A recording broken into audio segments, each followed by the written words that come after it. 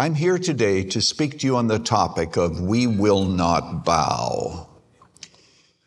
We will not bow. 1937 in Moscow, a deputy was giving a speech, and the speech was in honor of Stalin and what a wonderful leader he was. When he was finished the speech, according to Solzhenitsyn in his book, The Gulag, oh, by the way, I always stand when I preach. And this morning, Pastor Doug said, you can sit if you want. And I thought, what a great idea. And furthermore, the Bible says that Jesus sat and taught them.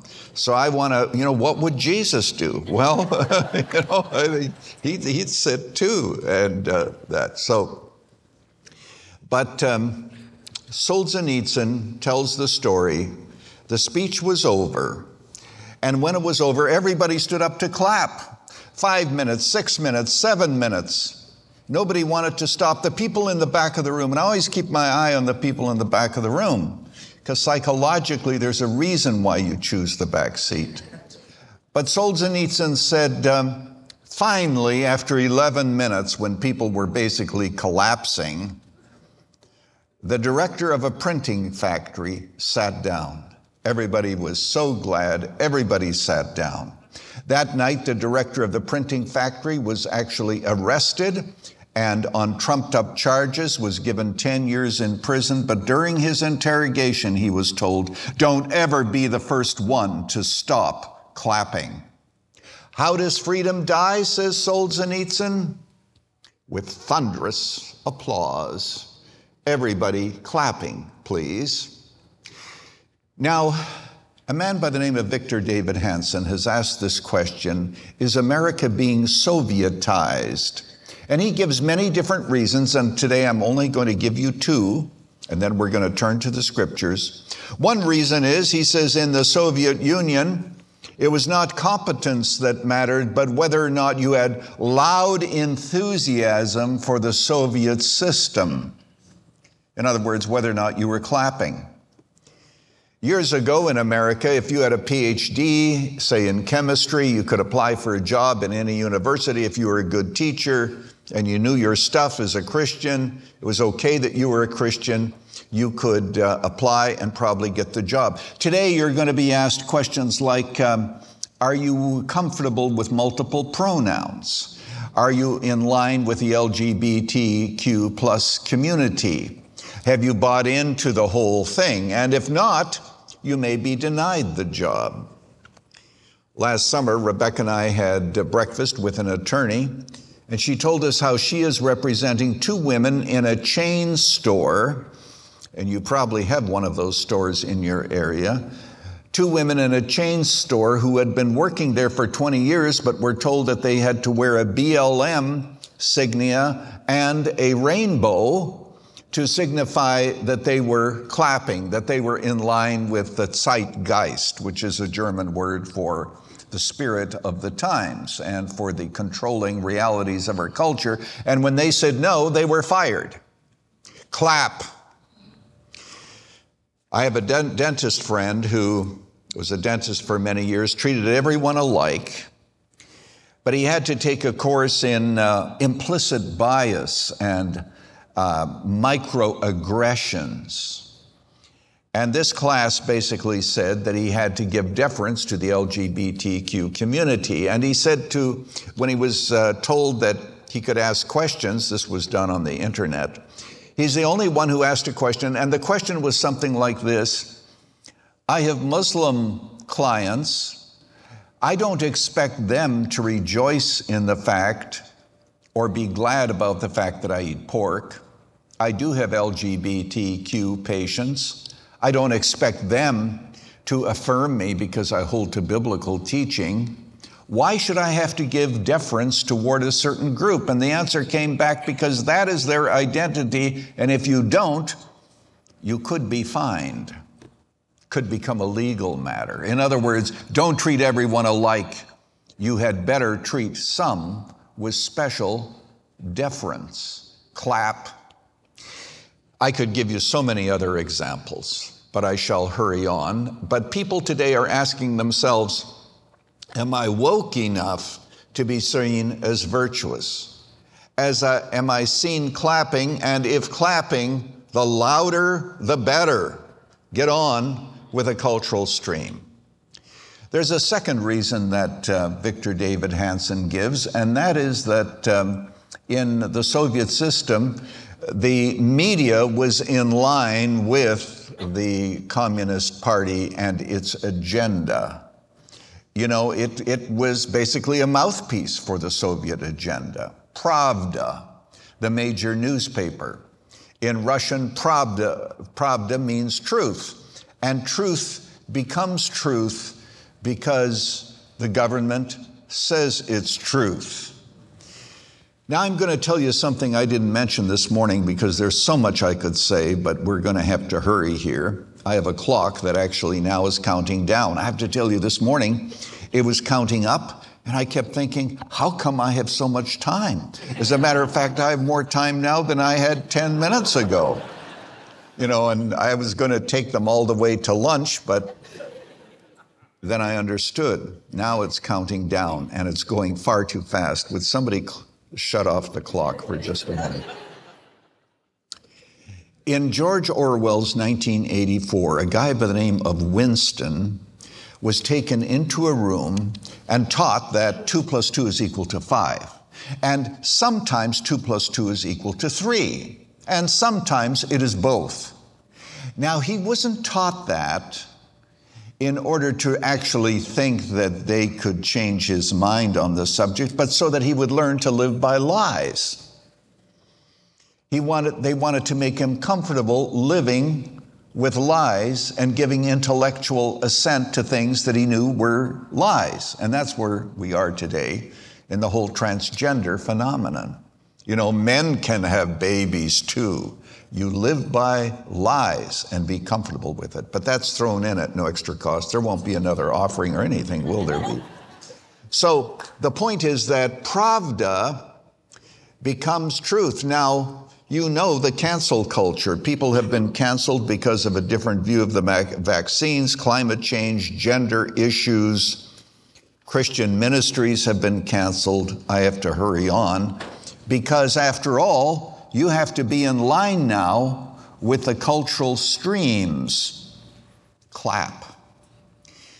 What I'd like you to do is turn to Daniel chapter 3. And I know if you're under 40, you probably don't have a Bible. You have a cell phone, and you have an iPad, and you have this, and you have that. No matter what gadget you brought with you, find it. I think Pastor Doug is okay with me saying this, but for those of you who are under 40, could you look up here for just a moment? This actually is a Bible. Do you see this? This actually is a Bible. And we're going to turn to Daniel chapter 3, and I'm going to summarize it for you, and then I'm going to tell you when you can begin to take notes, though you can begin to take notes at any time. But those of you who take notes, your reward shall be great. Daniel chapter 3, Daniel sets up an image 90 feet high, brings everybody to the plain of Dura, and says, when you hear the music, and in verse 6 of chapter 3, he lists about 6 or 8 different instruments. When you hear the music, bow down and worship. And if you don't, you'll be thrown into the furnace, the fiery furnace. So everybody bows. All the Jews that had come from Jerusalem to Babylon, they were, of course, taken there as hostages. It's a huge story. They were there in the plain, no doubt about it. Most of them, I'm sure, were bowing. But there were 3 guys who did not bow. Shadrach, Meshach, and Abednego, affectionately known as shake the bed, make the bed, and into bed you go. These guys would not bow. So somebody tattles and says, King, there are 3 Jews out there who aren't bowing. The king brings them in, and remember, the king knows them. He knows them. When they came from Babylon, he selected some very sharp Hebrew men to be his advisors, Shadrach, Meshach, and Abednego, and Daniel. Now, Daniel isn't in this story. We don't know where he was that day. Maybe it was his day off. But here you have three people whom he knows and he respected. And he said, you know, I could throw you in the fiery furnace, but I'm not going to. I'm such a kind king. Let's have a redo. Maybe you weren't reading your emails. You may not have gotten the memo. It may not have reached you. But we're going to give you a second chance because I'm so gracious. He says, if you don't bow when the music begins, you'll be thrown into the fiery furnace. Now, your Bibles are open. I can see a man back there with his open Bible. God bless him. I have no idea who he is. My eyesight is not clear enough to see the features of his face, but I do see an open Bible. God bless you, brother.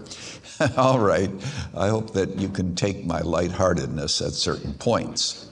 Chapter 3, beginning at verse 16. What are the three convictions that we must instill in our children and grandchildren so that they would not be willing to bow to the culture?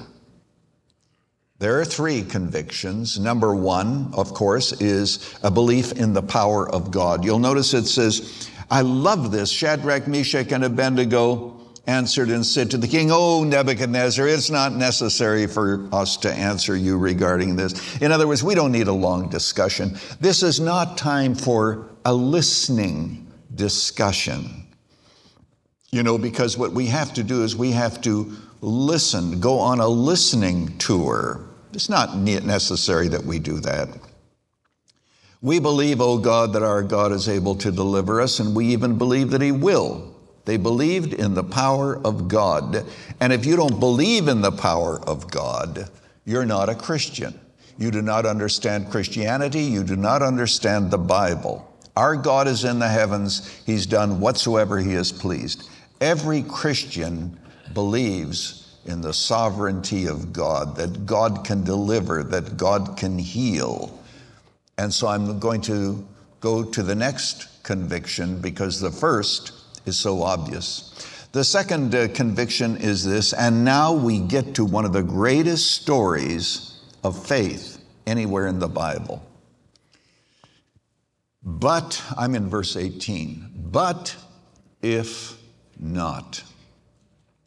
The Allies are fighting at Dunkirk in France, and the German armies are coming toward them. And the commander of the armies of Dunkirk wires to England with 3 words, but if not. In those days, England still had a Christian base, and they'd have understood it's a reference to Daniel chapter 3, verse 18. But if not, O king, let it be known unto you, O king, we will not bow down. We believe that God is going to deliver us, but we're not absolutely sure. Maybe we will be thrown into the fire, but even if we are, that's okay. We will not bow. Now, I have to tell you something. I preached this message earlier this morning. And after this service, I met a man who was here for the early service. And he showed me his arm, and on his arm, Pastor Doug, in Hebrew letters were the words, but if not.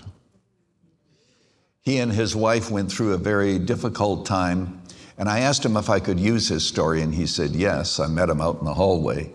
And I thought that was very interesting that he indicated that even though they were going through this trial, and even if there might not be any deliverance or hope, they were still going to trust God. But if not, oh God, we believe that you are able to heal this young woman from cancer or COVID. But if you don't, we'll still continue to believe and to trust in you. And you know what? I heard a few faint amens. And I pointed out this morning that that's wonderful. In Indiana, you can still say amen in a service. That's great. We'll hurry on.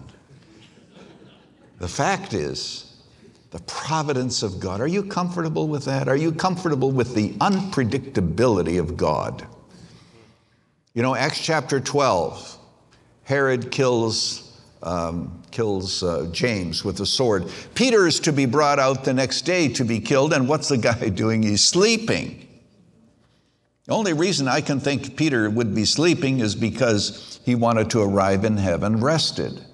I don't know that if I were told I'm going to be beheaded the next day, I'm not sure that I would be sleeping.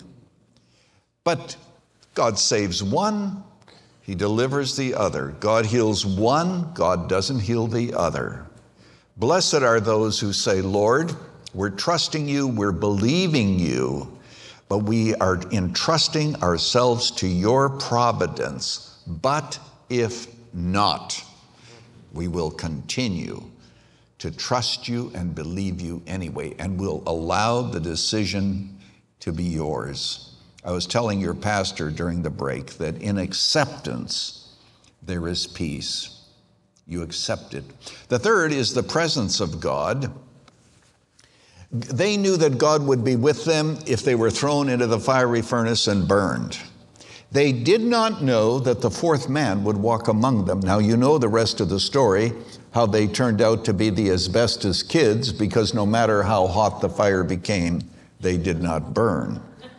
Now, they would not have had this glorious experience if they had bowed.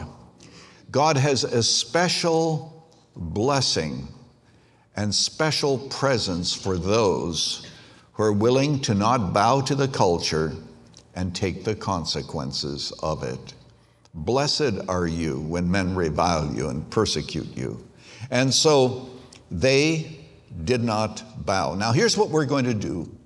I'm going to give you four lessons as we apply this account to our American situation in the year 2022. Number one, we must learn to stand alone. I know that there were three of them, but weren't there 10,000 Jews that went from Jerusalem to Babylon? I'm sure there were hundreds, if not thousands, that were there in the plain, and they were probably bowing because they were saying in themselves, Lord, Jehovah, I'm going to bow with my body, but you know that my heart belongs to you. And let's not be too critical of them, because we don't know what we would do if we were under that kind of persecution. But still, of course, they should not have bowed. But these three men were standing alone with thousands around them, going with the culture, going with the expectation of bowing. If you're here today as a university student, as a college student, when you go to college today, you may not be talked out of your faith, but you might be mocked out of your faith. You believe that old book, the Bible. Do you realize how out of step that is with the culture?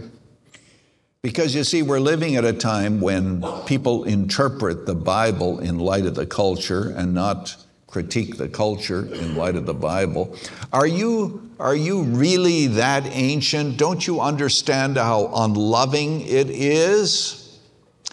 Oh, I wish I could tell you how love is being misused, but we have to hurry on because this clock is counting down. Somebody did not stop it. We always remember people who stood alone. We don't remember those who went along with the stream. Look, there were 12 spies that went into the land, and we only remember 2, Joshua and Caleb. If you can mention one of the other 10 names without looking at your cell phone or a Bible, you just happen to know one of the other 10, you come up to me later and I'll give you $100. And I pointed out this morning, I do not have $100, but Doug does. Pastor Doug said that he'd stand in for me. Of course we don't remember those guys. We think, for example, of Germany, and there were many faithful pastors, many, at least 700. But we think primarily of one of the most famous, and that is Bonhoeffer. Why? Because he stood alone. He stood against the culture and ended up being hung in Flossenburg for it. So we must learn to stand alone, because you're going to find that you're going to stand alone in a crowd because the crowd is clapping.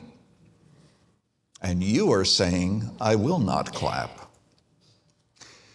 You must stand alone. I think, for example, of Martin Luther, in whom I have more than just a passing interest. It's been my privilege to lead tours to the sites of the Reformation many times. But do you know the words that he spoke there at the Diet of Worms? When he said these words, my conscience is taken captive by the word of God. I cannot and I will not recant. To go against conscience is neither right nor safe. I will not recant. Hier stehe ich kann nicht anderes. Here I stand. I cannot do otherwise.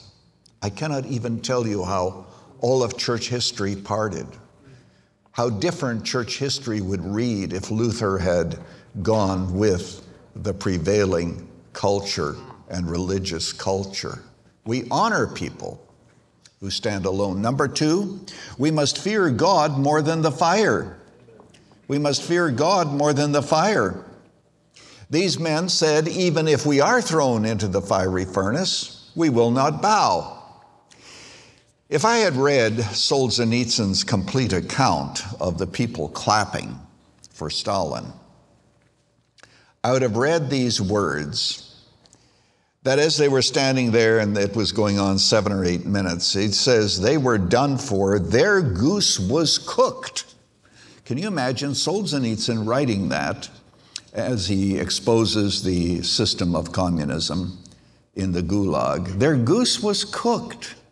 Have you heard that expression? Where did that come from? Well, it's about 1414 and 1415, and a man in Prague, Czechoslovakia, is preaching the gospel, and the Pope doesn't like it. His name is John Hus. In the Czech language, Hus means goose. He used to sign his letters, the goose. He's banished. He is given safe conduct to the Council of Constance in Germany, which was meeting to resolve a very interesting situation that we must skip for lack of time. The clock is running. And he is told that he is going to be able to return home safely. He's tried for heresy. The Emperor Sigismund says that he doesn't have to keep his word to a heretic. And Hus is burned at the stake. But when he goes to the stake to be burned, it is with joy, but he says this, you can cook this goose, but after me, in 100 years, a swan will arise, and him you will not silence. 102 years later, Martin Luther nails his 95 Theses to the Castle Church door in Wittenberg, and Luther said he believed that he was the fulfillment of Hus's prophecy. And by the way, the swan has become a symbol of the Reformation in Germany. My point is simply this, Hus feared God more than the fire. Do you fear God more than flunking out of college? Do you fear God more than losing your job because you are not willing to go along with the spirit of the times? Does your fear of God so overwhelm you that you say, no matter the consequences, I will fear God more even than flames? May God raise up many people who say that. Lesson number 3, we don't have to win in this life in order to win in the next. We don't have to win in this life in order to win in the next. I say that because there are all kinds of people who have been burned when they've been thrown into the fire. I'm going to throw something in that I normally don't at this point, but you're such a wonderful group of people. Do you know that there have been more people martyred after the Reformation because they believed that one should be baptized upon profession of faith rather than being baptized as an infant? More died and were massacred than died in the early centuries in Rome. Because infant baptism was the glue that held church and state together. It was like citizenship. And for love nor money, people wouldn't give up the idea of this universal church. And so whole villages of men, women, and children were massacred. I'll tell you, when you study church history, you begin to realize that there are all kinds of people who didn't win in this life, but they won in the life to come. Jesus didn't win in this life. He's crucified, he's rejected, he goes through all that pain, but he endured, and he's seated at the right hand of God, and he's waiting for us. Your pastor pointed out the book 1 Minute After You Die. In that book, I point out how that Jesus was the forerunner who ran ahead of us and is seated today in heaven, saying to you and to me, I managed, and you can manage too. I went through all this. I died being relatively young, but that's okay.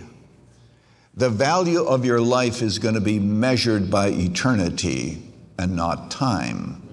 So, what you must do is to recognize. I told the story of a young girl in the Boxer Rebellion in China. They put a cross at the doorstep of a Christian school and said, if you step on the cross, that means you despise it, you can live. If you walk around the cross in honor of it, we'll put you to death. And the first 7 or 8 students stood on the cross. They were allowed to live. But number 9, I believe it was a girl who prayed that God would give her the grace to do what she should. And she walked around the cross and was shot. And everybody else followed her example. I read an article that said, in effect, telling a similar story, what a waste of life. She could have stepped on the cross and then confessed her sin later and told the Lord she really did love him. Well, she was a loser in this life, but I can assure you of this, she was a winner in the life to come. And it's the life to come that really matters. Next lesson is the power of a faithful witness. The power of a faithful witness. Now, Nebuchadnezzar was a very evil king. When his armies captured Jerusalem, his soldiers took Jewish babies and threw them against a wall. By the way, the atrocities that you see on TV today, with happening in the Ukraine, have happened repeatedly throughout history. It's just that we haven't seen it because there was no television to record it or to show it to us. My parents were Germans. They were raised in the Ukraine. World War I, they became refugees. My mother's family went to Siberia. My father's family went to Afghanistan. His mother, my grandmother, died there. My father was about 12 years old, threw himself across the bed, thought he'd never stop crying, and then his brother died the next day. All of the horror that you read about, they experienced. But Nebuchadnezzar's armies were unbelievably cruel. They were heartless. We can think of them in the terms of Nazi, for example. And yet, this Nebuchadnezzar ended up believing in the true God. He began to believe after these 3 men were rescued by this 4th man, who was the Son of God, Jesus actually. And later on, God humbles him. He puts him out in the pasture with animals for 7 months. And he comes back and he says this, and I want you to grasp what Nebuchadnezzar said, because I memorized it years ago and it almost takes your breath away. He said, at the end of the days, I, Nebuchadnezzar, lifted up mine eyes unto heaven, and my understanding returned to me. By the way, sanity is knowing who you are and knowing who God is. He said, at the end of the days, my understanding returned to me, and I blessed the Most High and praised and honored him who lives forever and ever, whose dominion is an everlasting dominion, and his kingdom goes from one generation to another. And he doeth according to his will in the army of heaven and amongst the inhabitants of the earth. And none can stay his hand or say unto him, what doest thou? He became a worshiper of the true and the living God. And I agree with the Moody commentary on the Bible. You've heard of Moody, I'm sure. I mean, you've heard of God, you've heard of Moody. And It says that Nebuchadnezzar became a believer in the true God and a worshiper of the true God. And so I fully expect that Nebuchadnezzar is going to be in heaven someday. It's amazing whom God cannot save. That's why grace is such a scandal. I could shock you if I were to tell you about God's grace. Well, I still have a few minutes left. Let me shock you. In the Nuremberg trials, 21 were hung, 6 were Catholic, 15 were Protestant. 6, through the testimony of a chaplain, came to saving faith in Jesus Christ. Ribicoff, who was one of Hitler's henchmen, foreign representative, before he died, I entrust my soul to the Lord Jesus Christ, who shed his blood on the cross for my sins. It's a scandal, but grace is scandalous. It even saved you of all things. I thought I'd hear a louder amen, but man, I'm willing to go with anything at this point. I believe that there is going to come a separation in the evangelical community. And there's going to be a big separation between those who submit to the culture and give the culture what it wants, and those who are going to stand against the culture and consider it a badge of honor to be marginalized, fired, persecuted for the sake of Jesus Christ and for the sake of the gospel, and consider that a badge of honor. We as Americans have to rethink our view of persecution. It is actually an honor, but we don't look at it that way. The question is going to be, and I already hinted at it, are we going to interpret the Bible through the lens of culture and come up with what we kind of want, or are we going to critique the culture through the lens of Scripture? Blackaby, Henry Blackaby, you've heard of him. He says, do you not already hear the warnings of God? Do you not see that the enemy is coming in like a flood? God is trying to raise a standard against it, and you and I are that standard. I want us to bow our heads in prayer for just a moment. Would you do that? I want to give you a moment to talk to God. If God has talked to you, you talk to God, and then I'll close in prayer in about a minute. But I want you to ask yourself, are you willing to live for Christ no matter the cost, to fear him even more than the furnace?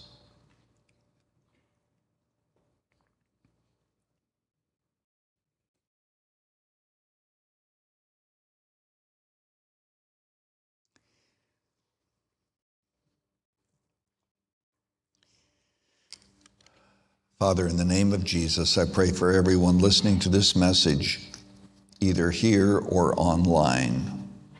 We are weak. We do not have courage. Help us, Father, in our weakness. Help students and business people to remain strong in their faith, to not surrender their convictions for the cause of Christ and for the gospel. Thank you for the privilege of representing you in a culture even as it collapses around us. I pray for this church. I pray for its ministry. I pray for Pastor Doug and all those whom he leads. Give them many open doors in the community. And I pray, Father, that they shall see your hand of blessing in the days and the years ahead. We love you and we thank you in Jesus' name. Amen.